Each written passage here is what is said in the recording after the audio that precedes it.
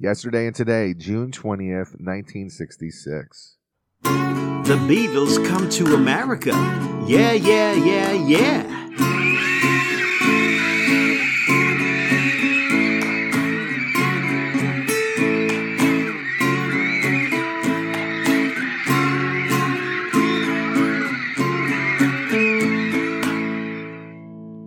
Episode 10, Yesterday and Today. Welcome to the Beatles Come to America podcast. I am your host, Tom Gauker, along with the Beatle guru, Brooke Halpin.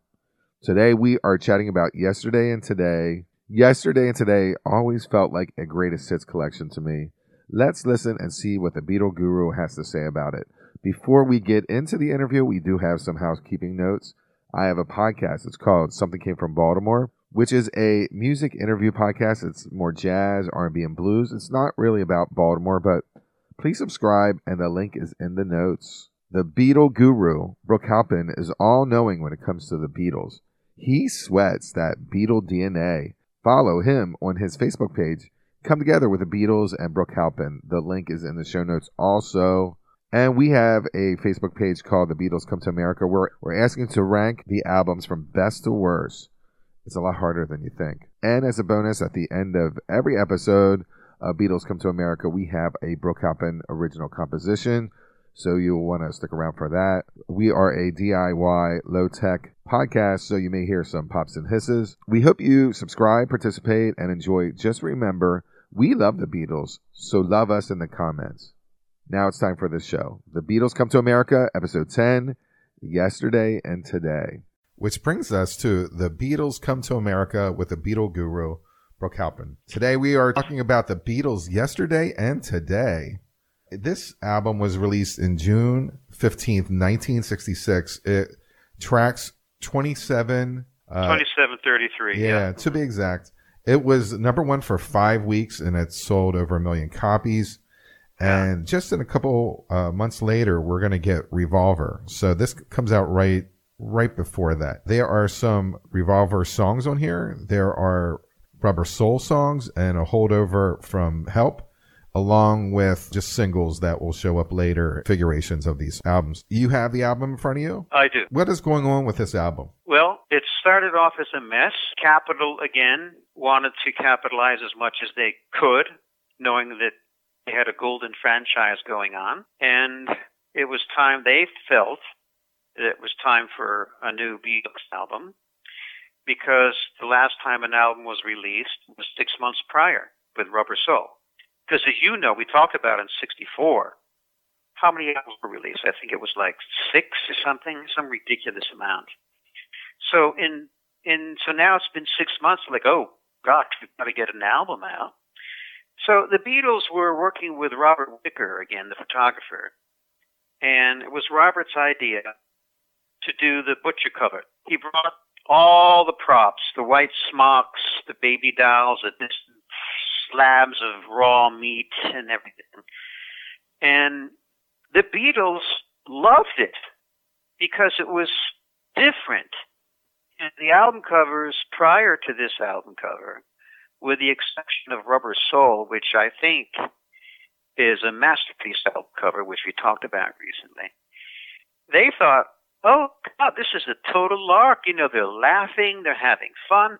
You look at the cover, and they're having a great time. You can see their faces. It's like, this is hysterical. They thought it was funny. The Beatles said, oh, it was our statement against the Vietnam War. Oh, come on, that's a bunch of rubbish. And what does this have to do with the Vietnam War? I mean, in the abstract, I suppose you could stretch and say, oh, well, you know, the raw meat is about people being killed in Vietnam, but come on. And if that was the case, why would they be smiling about it if it was about the Vietnam War? That would be terribly rude. It would be just despicable. So forget about that. They just enjoyed it. You know, it was something different, and they loved it. And they sent it to Capitol. Capitol sent out 60,000 copies of this cover. And it did seep out into the populace in the U.S. And then they were getting feedback from radio stations and from the people who were selling the records. They thought it was very distasteful, so they called it back in. And then they had, in England, Whitaker had taken some other photographs of the Beatles with a trunk, a large trunk.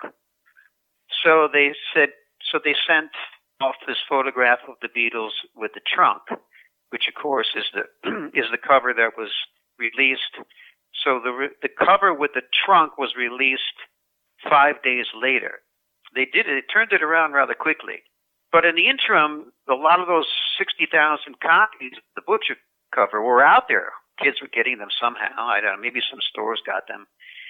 So anyhow, if you look at the faces of the Beatles on the trunk cover, they are absolutely miserable. They are the antithesis of being happy and having fun. It's just the opposite facial expressions from what they had when they were wearing the white butcher jackets with the meat and the baby dolls and all that stuff. They're not happy, especially John. I mean, he looks pretty pissed off I'm looking at it right now. None of them are happy about this because they really wanted the Butcher cover to go out because it was different, and that's what they wanted. They were adamant about it, but Capitol refused. So they went ahead and did this. So straight away, we're starting off with some problems. Now, back in '66, when my sister, bless her heart, she bought this for me when she went down to New York in June of '66. I didn't think, oh, what a terrible picture of the Beatles. I just looked at it and, oh, there's the Beatles. Oh, wow. And then I put the record on and I fell in love with the music. So the images and the covers back then were the boring populace, I believe. They were not really as critical as I am today. And I wasn't critical of it at all when it came out. It didn't matter. The Beatles could have had bathing suits on, or they could have been in a car, or they could have been in a jet plane. It wouldn't have made any difference. The album would have sold anyway, because it's about the contents. And the back cover is even more ridiculous. The back cover, all it is it's just a big advertisement for Capitol Records.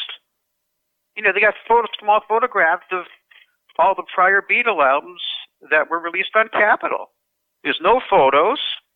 They do list the songs on the back of the album, side 1 this, side 2 that. But it's just a big ad. It's a big ad for Capitol.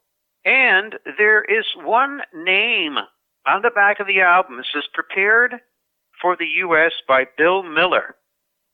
Now, if you recall, Tom, in one of our previous conversations, we were talking about, I believe it was it Beatles Stick, that was prepared by Dave Dexter Jr. Remember that? Yeah.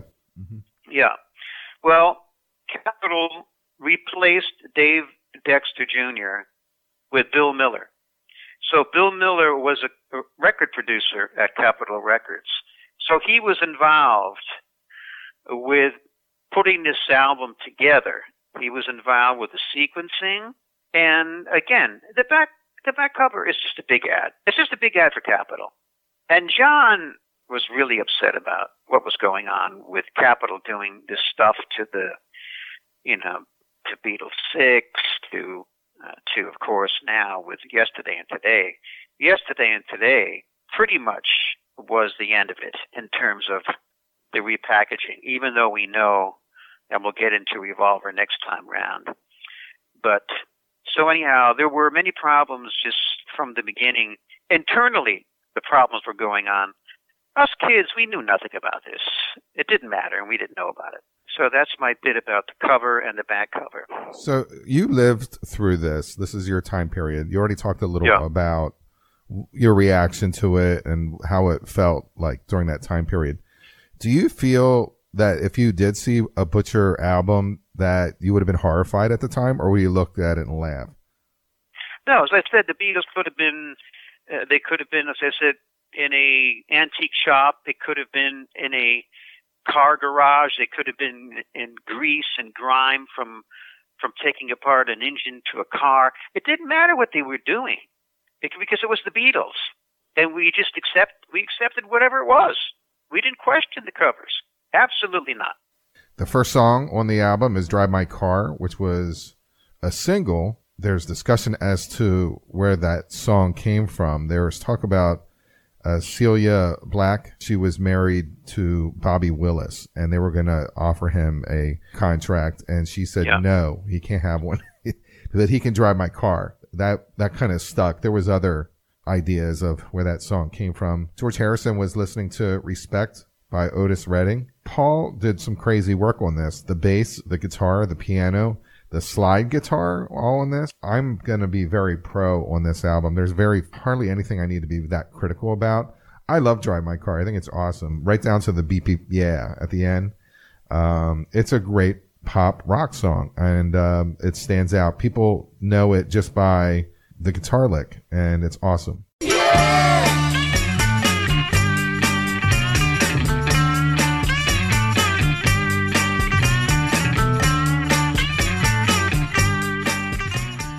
To date, this is the most soulful recording by the Beatles. It's 100% a soul song. And as you had mentioned, they were listening to Motown big time at this point. They were listening to all the records that were coming out of Detroit. And that's where that riff came from. And it's an outstanding song. It's written primarily by Paul, and John did participate in some of the lyric writing. The word drive my car is an old expression for having sex. That's true. So the Beatles loved doing that type of thing, kind of like using words in code. It's code, right? It's in code. This is mostly a McCartney recording, as you had mentioned. And yes, he's playing the bass. The bass part is doubled with what George Harrison is playing on the lead guitar. However, the opening guitar riff is McCartney. And McCartney plays the guitar solo as well. And he also plays the lead guitar when the song fades out. If you listen to the verse carefully, Tom, the verses, it's McCartney singing both parts. It's Paul. It's Paul doing the high bit, and it's Paul doing the low bit. I'm totally convinced of that. And then John comes in, on the chorus along with George. It's an outstanding song. It's one of my favorites. It's a great way, a fantastic way to start this album. The second track is I'm Only Sleeping. It's a John Lennon song, and there was notation that John is lazy, and all he likes to do is lay in bed and smoke pot. I find that hard to believe because of the outpouring of work that he's done, but he said he admitted it too. That's what he likes to do for his free time. And if that's the case, then this song had to come from that. And Harrison this is the first time that we get backward sounds for the guitar. It's the first vibraphone usage. Time Out in London named this the number 12 song of all time. When the guitar goes backwards, Harrison was listening to it and trying to match the notes forward and was trying to play it at the same time. Now, I couldn't hear it, but also that yawn where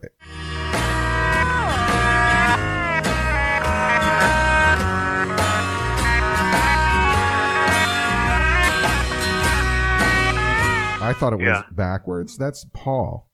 Yeah. And I thought that was just a backwards noise, but that's Paul doing that. Another awesome bass. Like, he kills this on this. There's a homage to this song by Crosby, Stills and Nash in 1969. They do Pre-Road Down. That's the tribute to this song.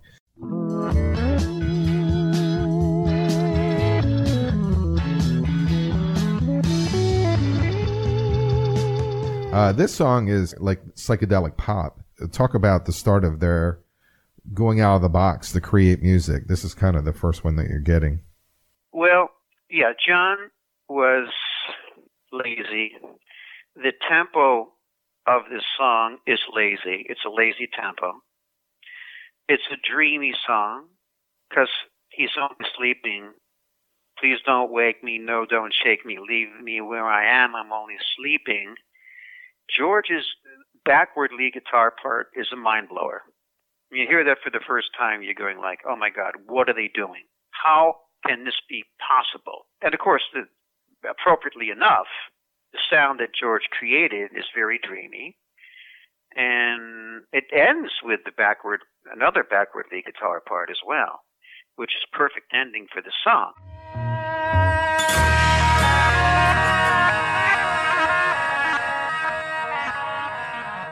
There are bass solos in this song.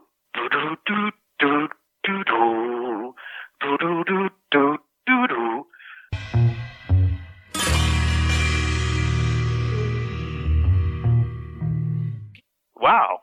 So there's bass solo breaks in a song. That's something quite different. I was able to take the backward guitar solo and reverse it and listen to it. And when you do that, it sounds like an Indian raga.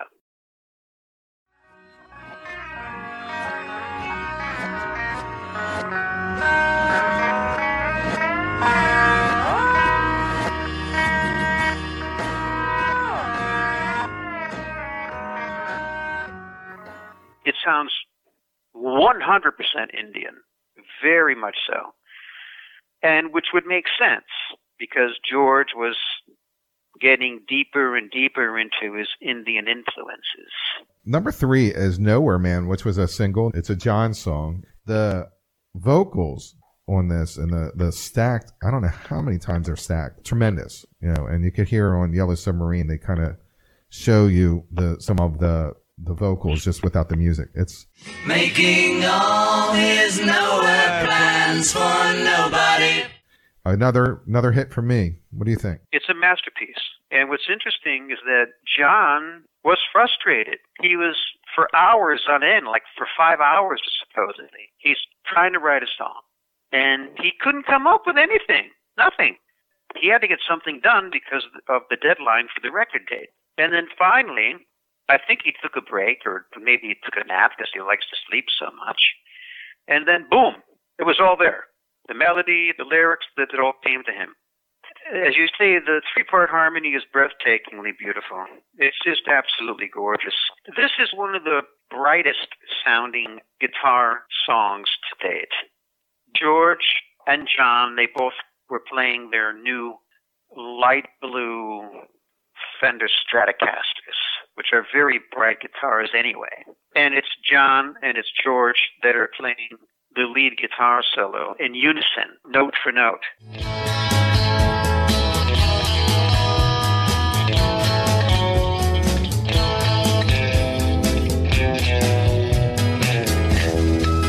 Which gives it a certain texture. It's almost like chorusing because it's a doubling. And then they end the guitar solo with a bing, a high harmonic, which is just perfect. The lyrics, yeah, talking about, you're sitting in your nowhere land, you're a nowhere man, making all your nowhere plans for nobody. A pretty sad story. However, then John goes to say, well, isn't he a bit like you and me? Which was, I thought, very provocative and a bit a bit knocking yourself a bit, saying that, well, I guess we're all a bit like we're all a bit of a nowhere man. But then the bridge gets positive. It's saying, you know what, hey, please listen.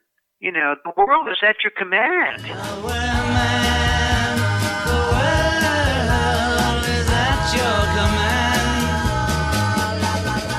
Which is really quite wonderful. So you have the contrast of the sort of nowhere man going nowhere in his nowhere land lyrics in the verses to this rather encouraging, comparatively speaking, to the verses on the bridge. Yeah. You don't know what you're missing.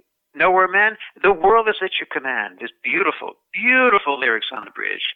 This song is a masterpiece. I can listen to this song forever. The 4th song is Dr. Roberts, which is a John song. There's discussion about that this is Dr. Robert Fryman, who, or it's a gallery owner, Robert Fraser, who seemed to have a lot of pill time.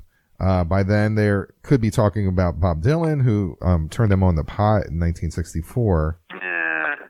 Or it could be John Riley, the dentist, that gave him LSD for the first time in 1965. Or it could be all of them. I said one up the birds. I mean, like, this is a bird comparison, but it's chunky. There's kind of roots rockabilly, kind of like just chugging in the background, which is pretty awesome. Day or night, he'll be there anytime at all, Dr. Robert. Dr. Robert. What's your thoughts about Dr. Robert? It's a great sounding song, and I believe 100% that it's about Dr. Robert Freeman. Because he was well known with all the celebrities and the wealthy individuals, a lot of wealthy individuals in New York City in the swinging 60s. And Dr. Robert would give them injections, vitamin B12 injections, that also had amphetamines in them, which would give them quite a nice high. Well, well, well, you're feeling fine. Well, well, well, he'll make you. Well, well, well, you're feeling fine. Well, well, well, he'll make you. Dr. Robert on the bridge, which the bridge is incredible. The voices in the bridge, I don't know how they came up with that vocal arrangement is just astounding. And then, of course, there's the harmonium only on the bridge, which again it's a great arrangement. Because you have as you say, the guitars are really, George's guitar. By the way, George plays two lead guitar parts on the song. So that when that harmonium comes in on the bridge with the well, well, well, you're feeling fine, it provides a new sound to the song, which only occurs during the bridge. That is very, very smart arranging, ladies and gentlemen. It's a great album track. I mean, come on. It's an incredible track. It represents the swinging 60s. It's talking about yes. The new freedoms. I mean, obviously they didn't sing about this in the 50s. This is the freedoms that they're experiencing, and it's a little coded, but at the same time, it seems pretty commonplace. This is not something that people down the street wouldn't be relating to. I wanted to add the lyric that I was thinking about in Dr. Robert, and it's take a drink from his special cup. And that's a direct reference from what you were talking about, Tom. You were saying, well, it was about Dr. Freeman. Well, it was about the doctor that slipped the LSD into John and George's cup. Well, there you go. So it's about Dr. Freeman, and it's also about all the things that, certainly about the time that George and John first experienced LSD. So I just wanted to get that in there. Number 5 is the big one. It's Yesterday with the single with the B-side of Act Naturally. It's 2,200 covers so far. It continues to blossom of covers. It's considered Baroque pop, best song of the 20th century from the BBC Radio 2. It's the number 1 pop song of all time from MTV and the Rolling Stone, 1994. It's number 13 on Rolling Stone's best songs of all time. It's number 4 for the Beatles, for the Rolling Stones. So obviously there's 3 more songs that are better. It was up for a Grammy in 1966, but it lost to Tony Bennett with The Shadow of Your Smile. So they got robbed. Chuck Berry loved it, wished that he would have been able to sing it or wrote it. Bob Dylan didn't like it, but he turned around and did a cover of it. John Lennon used this as a diss to Paul McCartney when they started fighting on the How Do You Sleep song. The only thing you did was Yesterday. The only thing you done was yesterday.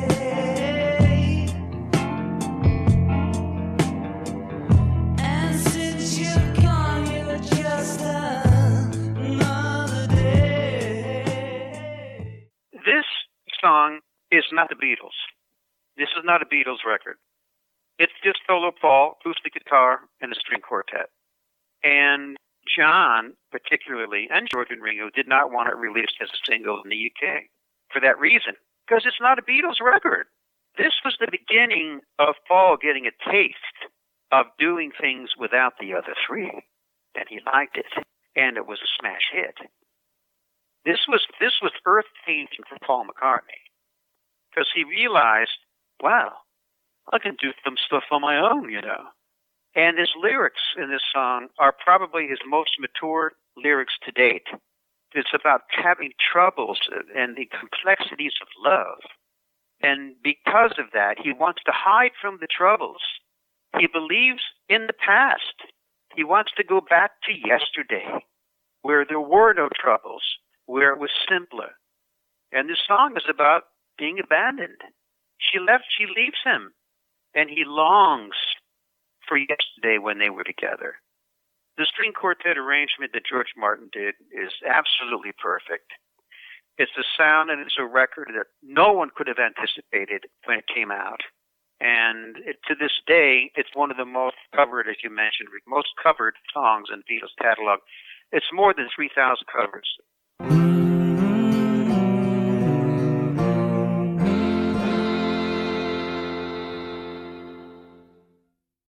The sixth song is Act Naturally. It is a country and western song by Buck Owens. It's a Buck Owens song. It hit number 1 in 1963 on the country charts. It was recorded on 6/17/1965. They were going to do If You Got Troubles, and they didn't like it, so they scrapped it. So this became like a quick, replacement. They knew the song pretty well. This is something they would have played live before. It hit number 47 in the charts, and then Buck Owens and Ringo Starr did a duet in 1989, and the song came back on the charts. It was number 27 on the country charts. In the movies, they're gonna make a big star out of me. It's a perfect song for him. The lyrics just fit the persona of what he experienced on A Hard Day's Night and Help. I think people can imagine it very easily. Act Naturally was written by Johnny Russell, and as you had mentioned, Buck Owens had a big hit with it. What I find very curious about this song is, this is the B-side to the Yesterday single. You could not get any more different. They are complete opposites. Yesterday is maudlin and nostalgic and sad. Act Naturally is upbeat and happy. A very unusual pairing. I don't know how they came up with this pairing, to be honest with you. I don't know whose idea it was. It doesn't make any sense to me. The lyrics, as you say, are rather autobiographical, because that's exactly what the Beatles did. They were put in the movies, and what did they have to do? All they had to do was be themselves. That's all they did. It wasn't like the Beatles were putting on different personas in A Hard Day's Night and in Help up to this point. They were just being John, Paul, George, and Ringo. They were acting naturally. So it was very appropriate that the Beatles would record this song, and they needed a song for Ringo, and Ringo sings it very well. It's very appropriate for Ringo, because Ringo likes this type of a song. It's rockabilly, which George Harrison also loves. And as a result, of course, George's guitar work is absolutely perfect. He's just taking it right along. He's just rockabillying it along like he should. Sounds great. And there's some clicking sticks going on in this song. In addition to Ringo's drum, if you listen carefully, there's a lot of clicking going on. They're gonna make a big star out of me. And I believe Ringo took some sticks, I don't know, maybe just drumsticks, and did them on not a drum, but some other surface to give it a really bright addition to the rhythm of Act Naturally. All right, we're going to flip this over, and we go to And Your Bird Can Sing. So this is on the Revolver album, so it gives people a taste as to what's to come. This is psychedelic pop. The first take was it had a Byrds influence. They scratched it, and it's available, I think, on the Anthology series. And your bird can sing, but you don't get me.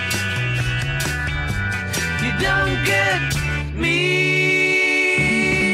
Like, maybe the song is maybe a little lightweight, but the guitar sound is what carries like indie pop for years, like Matthew Sweet and Robin Hitchcock and Billy Bragg and those artists that really were popular, but they weren't really having top 40 hits.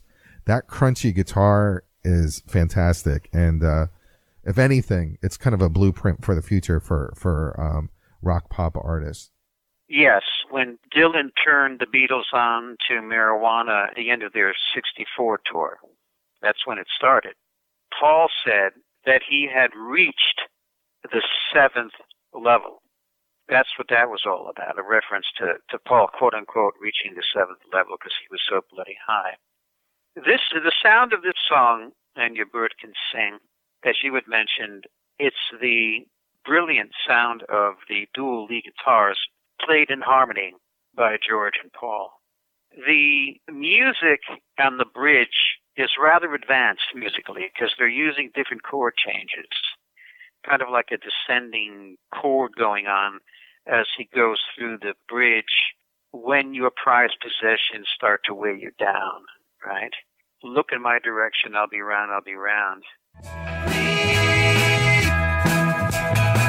your prized possessions start to weigh you down, look in my direction. So, what the hell is he talking about? Yeah, there's all these different interpretations. Well, And Your Bird Can Sing. Bird, as we talked about before, is a word in the UK used for girl. And it's spelled both ways, B-Y-R-D, B-I-R-D. So people can interpret these lyrics any way they want. John never said a hoot about what these lyrics meant. He never said anything about it, neither did Paul for that matter. So I think it's about, if And Your Bird Can Sing it's an abstract. I think it's an abstract lyric that John came up with, and that anyone can attach any interpretation that they want because that's what it's all about in terms of lyrics. And only John knows what he meant. And unfortunately, we'll never know what he really meant with these lyrics. But it's a great sounding song, even though like you said, he didn't think much of it himself. It's almost like he said it was a throwaway. Wow. Well, thank you, John, for the throwaway. And that's what I think about And Your Bird Can Sing. I love it. Love it very much. It's just a great sounding song. This is the biggest mystery of all Beatles songs because there is no record of any Beatle explaining as to what the song means. It's ranked number 41 on the Mojo rankings of the best Beatles songs of all time. There's covers by Jesus and Mary Chain, Spanky and Our Gang, The Jam, and I mentioned Matthew Sweet and Susanna Hoff. So that guitar sound has been ripped many, many, many times over on alternative artists through the years. So it's very cool. The next song is, in my opinion, should have been a single. They didn't release it as a single, and I'm not really sure why. And the Hollies released it and hit number 20.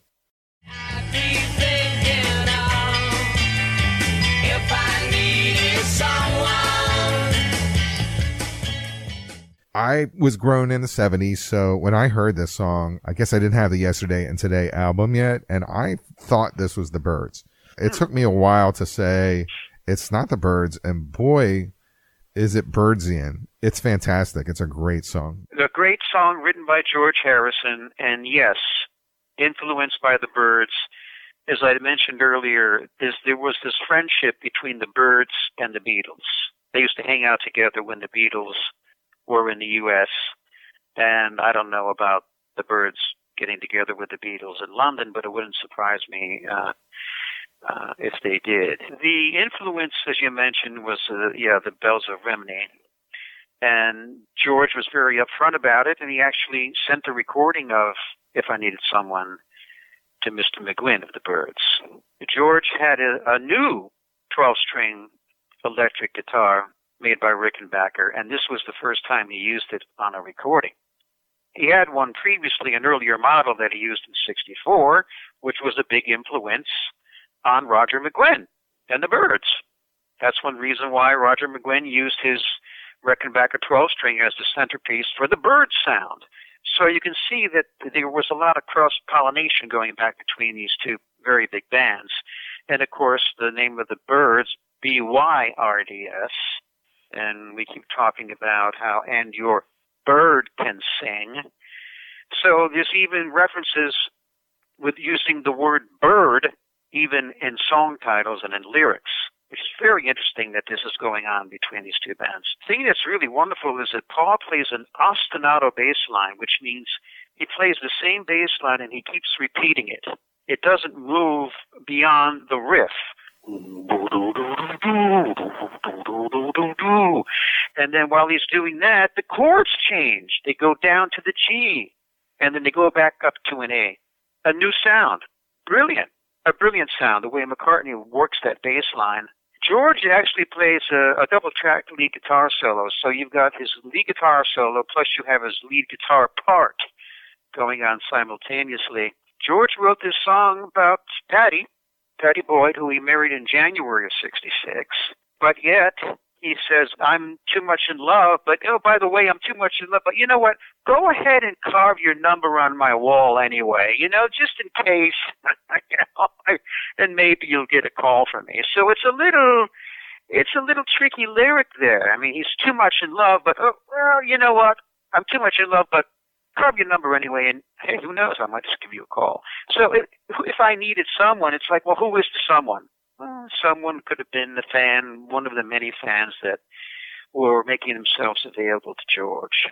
Interesting lyric for sure. The next song we have is We Can Work It Out. It's a combo between John and Paul. It's a double A side with Day Tripper.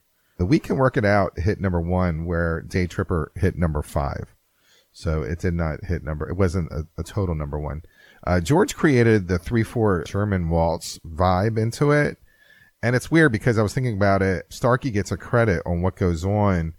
And it seems like George is creating some really interesting things, and he doesn't get credits on these songs. This song took 11 hours to produce, and that's the longest time so far that they've ever spent in a studio on one song, which is kind of wild. It was number 1 for 3 weeks, and it is their 11th song that hit number 1 in 2 years.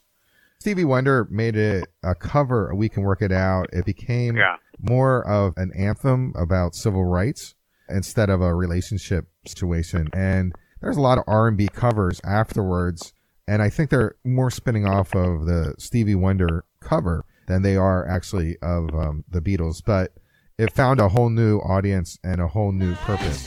We can work it out. We can work it out. Life is very short, and there's no time. Between the two, this is a great double A side. Day Tripper and We Can Work It Out. It's crazy. I'd actually have to say I like Day Tripper just by a nudge. However, they're both fantastic songs. And this is another awesome bass with Paul for We Can Work It Out. Again, Paul's having trouble with his relationship, right? We talked about the troubles that he was having with Yesterday, the lyrics in Yesterday. Now he's having troubles again with We Can Work It Out. But in We Can Work It Out, he's saying, yes, we're having problems, but we can work it out. So he's being positive, which Paul tends to be, in general, the positive lyricist. And then John chimes in with his lyrics, There's No Time for Fussing and Fighting, my friend, which is brilliant, and that's the bridge. The instrumentation and the way the Beatles are playing on this is very interesting. What I find to be quite strange about this, number one, is that George is only playing the tambourine. Now, why in the hell is he not playing rhythm guitar is beyond me. Because John is on the harmonium. And, yeah, he also plays acoustic guitar, but George could have played the acoustic guitar instead of John. I don't know why George is not playing acoustic guitar in the song. And as you said, it was his idea to come in with the triplets during the bridge. Life is very short. From us singing, my friend. Boom, down, down, doom, down, down. 1, 2, 3, 1, 2, 3. I have always thought that it's a crime, so I will ask you once again. For fussing and fighting, my friend, I have always thought. So, George had a creative participation in this song with coming up with a triplet idea on the bridge, the 3/4 part. And yet he's only playing the tambourine. I don't understand that. I really don't. That to me is a mystery. It's a great sounding song anyway, and it's the first double A-side single in the Beatles' repertoire, in their catalog, along with Day Tripper, as you had mentioned. And it's a beautiful sounding song. McCartney's voice is perfect, everything about it. And I can see why it was an A-side, but it's not the only A-side on the record. It's a double A-side. The fourth song is What Goes On. This is a Help album, like holdover from the British Help. So it's new to us, but this is where Starkey gets his credit. It's Lennon, McCartney, and Starkey. It hit number 61 on the chart. It's the B-side to Nowhere Man. This is a song that John wrote with the Quarrymen. So this is something they used to play in the clubs because it had one take on it. With some little overdubs. I actually feel that maybe they could have done more than one take. There's a kind of loose guitar that just kind of rambles in there. I could see that I was blind. It's so easy for a girl like you to lie. I wanted to hate this. When I did this, I said, I know I'm going to diss this. I'm going to tell you this is terrible and I don't like it. So now I'm listening to these albums. What Goes On is the song that I wake up to. It's all through my head. I can't stop listening to it in my head. I can't. So where I was like, I hate this song. You know, this is like definitely a weak link of them. I disagree now. And I do believe that there may be an opportunity to maybe put a little more vision thing on it. But they knew this song so well because they sang it live that they just kind of knocked it off and there you go. I want to hate it, but I can't. What's your thought? Well, I always liked this song. It doesn't come close to We Can Work It Out. It doesn't come close to Day Tripper. It's not that good. But it's a good song for Ringo, and it's a good album track. It doesn't even approach the brilliance of Nowhere Man, and it doesn't even come close to Drive My Car. But it's a good song, and a B-side, great B-side. Absolutely, it's a great B-side. Ringo's participation as a writer, according to Ringo, is that he came up with about 5 words. So John and Paul were being very generous with Ringo, I'd say. John's guitar playing, he plays rhythm guitar, and boy, it is really brilliant. It's chunky and it's choppy. Oh, God, just zero in on that rhythm guitar part that John's playing. What goes on in your mind? You are tearing me apart. Oh, my God. I thought it was a mistake. Like, I'm like, what is he doing? It changes It's the so overall song. good. Yeah. It's so good. Oh, my goodness. And it's one of the few songs that I've ever heard John play rhythm guitar that way. You know, usually with rhythm guitar, it's even strumming, you know, just up and down. But, boy, he's chunking it. Oh, I love it. I love John's rhythm guitar part playing on this song. It's one of the things that makes the song most interesting to me. And then it's a rockabilly song, straight out, sure. And you've got George playing a brilliant lead guitar, definitely in the style of Carl Perkins. Absolutely. And the lyrics, of course John would write these lyrics, even though he wrote them way back probably in 1958 or somewhere around there, because he doesn't know what's going on, you know, in his girlfriend or in a woman or in a girl's mind. You know, what's going on in your mind? What's going on in your heart? I don't know what the hell's going on with you. You know, it's a very Lennon lyric. And then he goes on to say, you know, when you treated me so unkind. So these are straight ahead John Lennon lyrics. And McCartney's harmony is beautiful, brilliant. Come on. At this point, the Beatles, in terms of what they did with their harmonies, they were so well established because we already talked about, of course, what they did on the incredible, brilliant Rubber Soul. So when you get to something like this, you know, you've got harmony by John and Paul to Ringo's lead vocals, and they just sound great vocally. So it's a good song, and it fits on the album, and I'm glad it's there. I may not have mentioned it, but John had thought that this would be a single worthy, and right after Please Please Me, he felt that this could be the next follow-up song. They did a copy of it, and I guess that's on the anthology also. But it just didn't work for them, and they shelved it and just brought it back. They just needed album filler, and here you go. And We are at the final song of this album, and it's the flip side of We Can Work It Out, or the A side, either or. This is a John song. It's called Day Tripper. Hit number 5, but it did hit number 1 across the world. England, it is the 54th biggest selling single of all time. You gotta love the riff.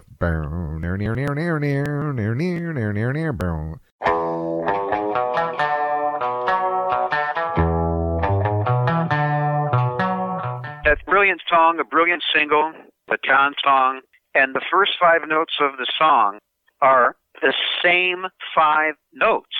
They're the same as the first 5 notes of My Girl by the Temptations. Boom, boom, boom, boom, boom. And then it's different. Now that's pretty damn, I mean, you can't get any closer than that. We were talking about how at this time the Beatles were very much focused on and listening to a lot of the stuff that was coming out of Detroit. There's a true testament to that sentence. It's the same 5 notes. So the sound, though, is incredible. You've got George and John both playing lead guitar, playing the riff, okay, playing that same riff.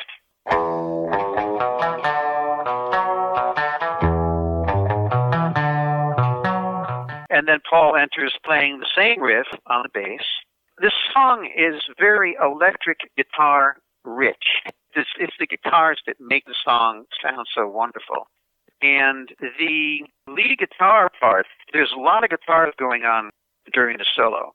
You've got George doing an ascending note by note, going up the scale using his volume pedal. Then you have him playing the riff. Then you have John playing a guitar solo. Again, guitars are all over the place on this, and I think that's one reason why it sounds so damn good. I love the song, and it could have been number 1. As you said, it was number 1 in many countries. I don't know why it was not number 1 in the U.S., probably because We Can Work It Out was number 1, and they didn't want to, I don't know, the radio stations maybe didn't play it as much, I'm not sure. But it's a brilliant song written by Mr. John Lennon, and it still sounds good today, as it did when it was released on Yesterday and Today, a long time ago. Because it's as a kid, you know, I like the hits. So I remember gravitating to this album, and I felt like I had a greatest hits collection. And I even talked to you earlier this week. I went, it's a greatest hits collection. And for that reason, I ranked this very high as a collection, not knowing that there was a better organization in the British versions. I was pretty happy with the hits, so I'm actually going to rate this very high. You know, I love to rank these. As a whole, what did you think of this album? Not much. I loved it when it came out. Of course. I loved all the Beatle albums when they came out. Absolutely. I loved that, every single one of them. And they were all number 1 at that time. I couldn't even tell you back in the 60s when the Beatles were together what my favorite Beatle album was. It would have been impossible to do that. But now, looking back at them, as an album, again, putting this in context, coming from Rubber Soul? Are you kidding me? This is a joke compared to Rubber Soul. I'm shocked, but I do understand what you're saying. I mean, we didn't know, like, I love Revolver, and the American version is fantastic. I had no idea that there was 3 songs that were supposed to be attached to that album to make it whole. Give me your list in order. Okay, I'll do my best. Rubber Soul, Meet the Beatles, The Beatles Second, A Hard Day's Night, Help, Beatles 65, Beatles 6, Yesterday, Today, Something New.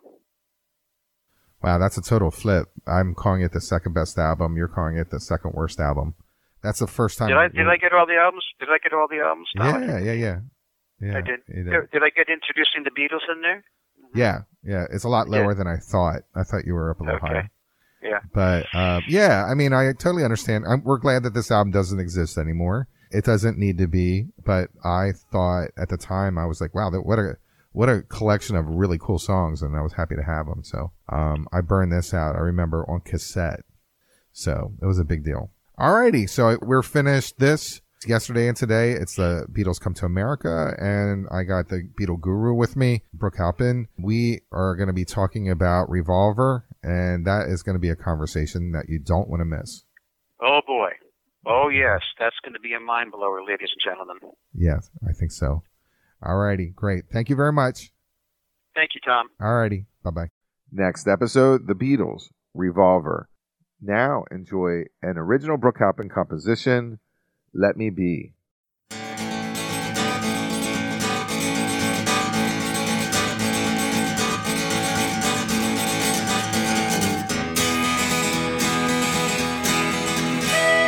Late one night I couldn't sleep, the voices in my head wouldn't stop and kept me wide awake.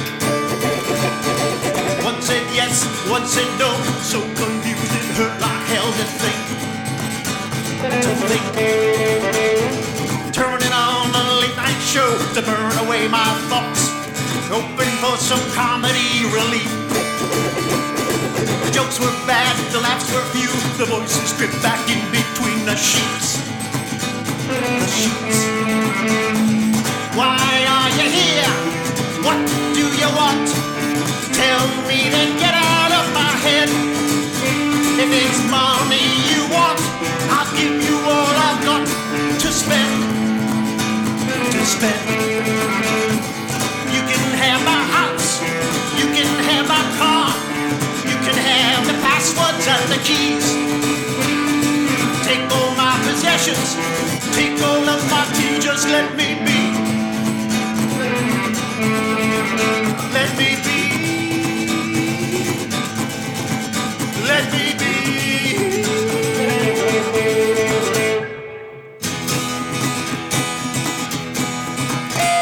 I wish there was a button on the side of my head that I could press and quick leave delete.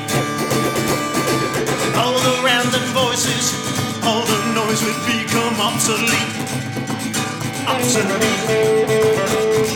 I don't wanna know your name or where the hell you're from.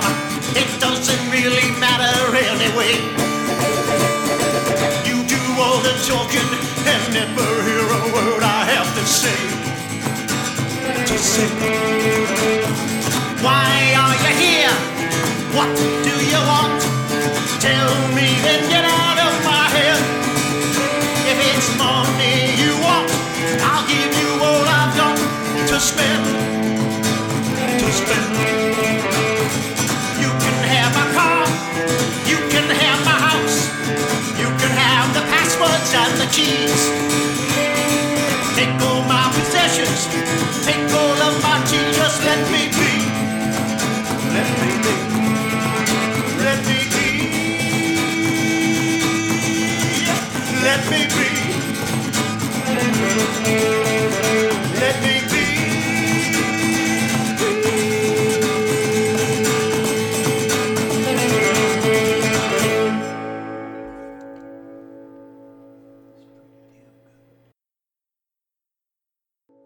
End of episode.